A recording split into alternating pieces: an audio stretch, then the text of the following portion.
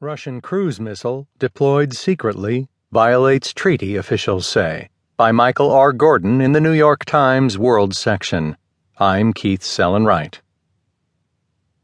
Russia has secretly deployed a new cruise missile despite complaints from U.S. officials that it violates a landmark arms control treaty that helped seal the end of the Cold War, administration officials say. The move presents a major challenge for President Donald Trump, who has vowed to improve relations with